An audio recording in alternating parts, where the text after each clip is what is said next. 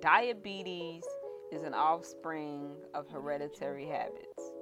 Hey, you guys, it's Coach Taylor here with Taylor Training Podcast, where we'll be discussing any and everything related to health and wellness. Today, we're going to be discussing hereditary genetic factors versus hereditary habits. First and foremost, what does hereditary mean? Hereditary is defined as a title, office, or right conferred by the base of inheritance. It is also defined as holding a position by inheritance, as well as being determined by genetic factors, which is the ability to be passed down from parent to offspring or descendants. Now, inheritance has been mentioned a couple times, so let's look at that definition. Inheritance is a noun, so it's the action of inheriting. It is to be appointed as her, to receive, to be the her. So, in my opinion, hereditary doesn't just mean through DNA or genetics. In order for something to be hereditary, there's an accepted reception, whether it be intentional will or by force, or out of our control in general. So what is a genetic factor? Since it's two words, let's look at both words. Genetic is Greek, meaning origin, generation, or race. It is the properties or features of an organism. Factor is French, meaning circumstances, fact, or influence that contributes to a result or outcome. Doer, maker, performer, done or made. Okay, now let's look at the opposition of genetic factors. So what is a habit? A habit is a settled or regular tendency or practice, especially one that is hard to give up, or a long, loose garment worn by a member of a religious or congregation. Didn't know that. That is an interesting fact. It is Latin, meaning condition, burn, state, appearance, dress, attire. Habio, I have, hold, and keep. Now, the reason I'm discussing this topic is due to a conversation about feet. Yes, that's right, feet. Especially bunions. I know a lot of people with some bunions out here in the world. Trust me, I'm not a foot person. I don't have a foot fetish whatsoever. But I know several people with some bunions.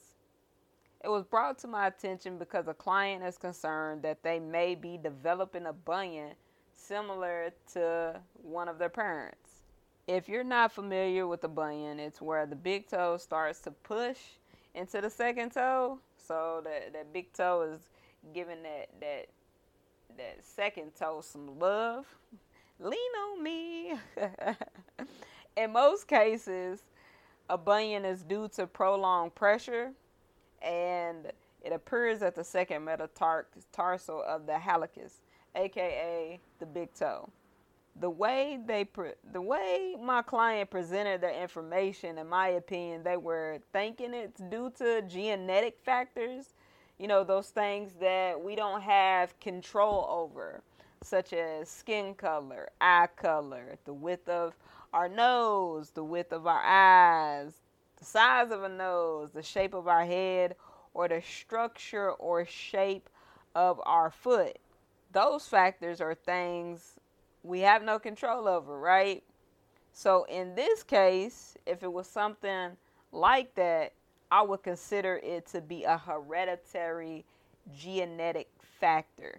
Something passed down in the DNA, our genetic pool that we don't have control or say as to which we get.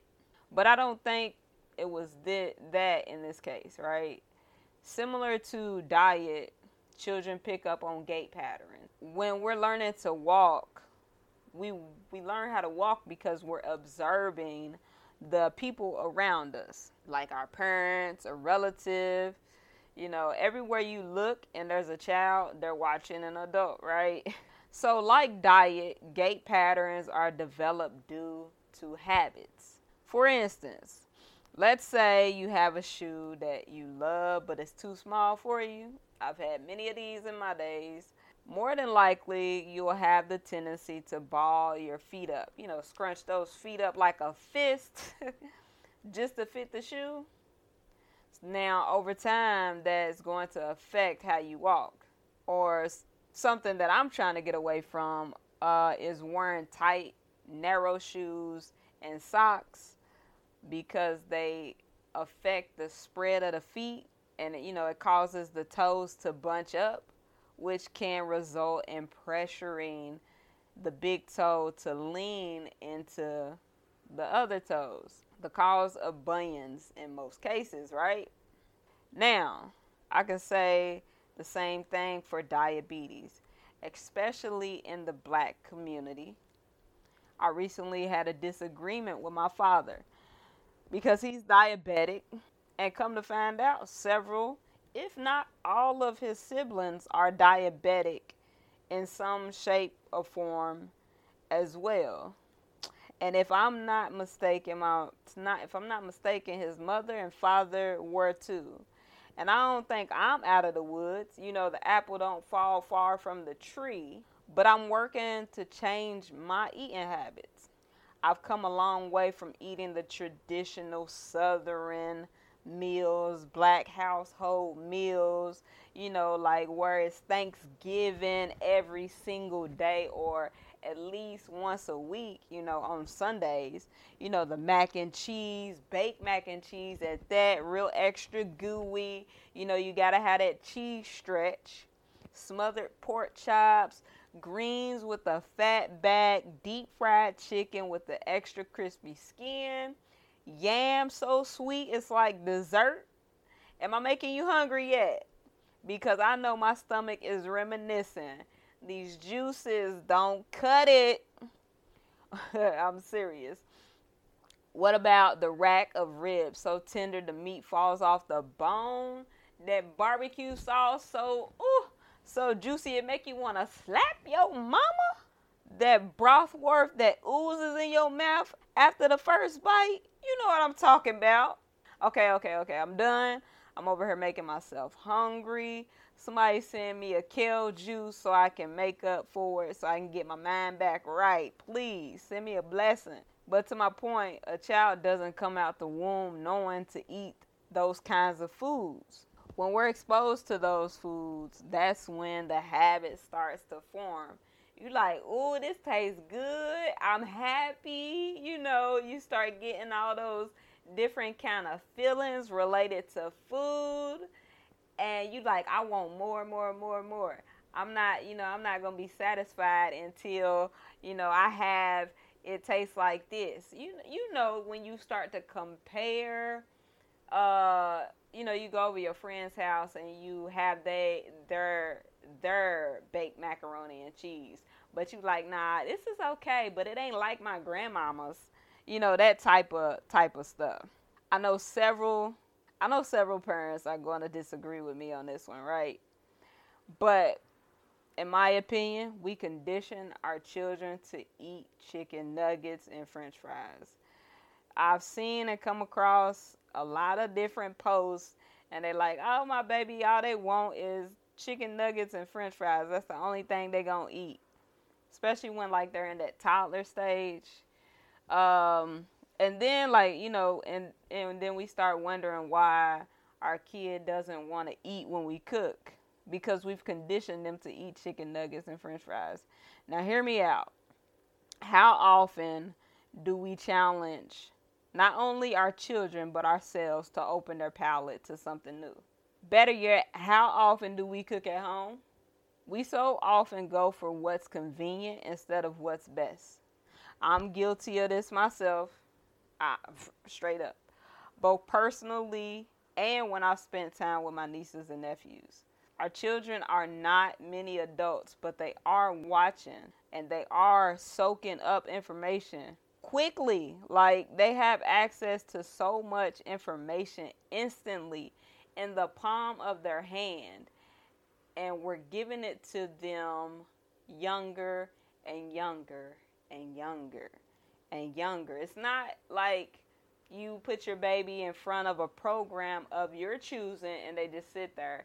No, we're actually handing them the tablet, the cell phone, and now they get to learn how to scroll and look for the information that they want to look at, or at least what your search history may have left over after you've been on your phone or been on the tablet.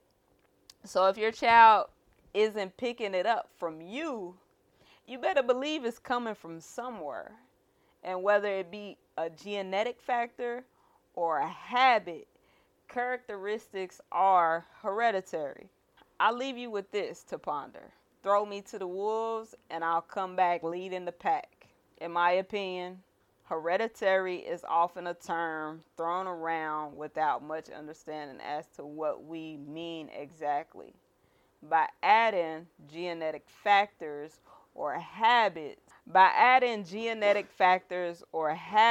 to this objective, I believe it can bring more clarity to conversations discussing our unique characteristics, making us more aware of what we receive as well as what we put out into the universe. Thank you for tuning in to the Tailored Training Podcast. You can find us at tailoredtraining.com. Give us a follow on Instagram at Tailored Training and on Twitter at E_I_motivation. We also have a Facebook group called Tailored Training Coaching. Be sure to join the group for exclusive content posted nowhere else. And please subscribe to our YouTube channel, Tailored Training Media. I am Coach Taylor. As always, everything is motivation, love, light, and peace, y'all. Have a blessed one.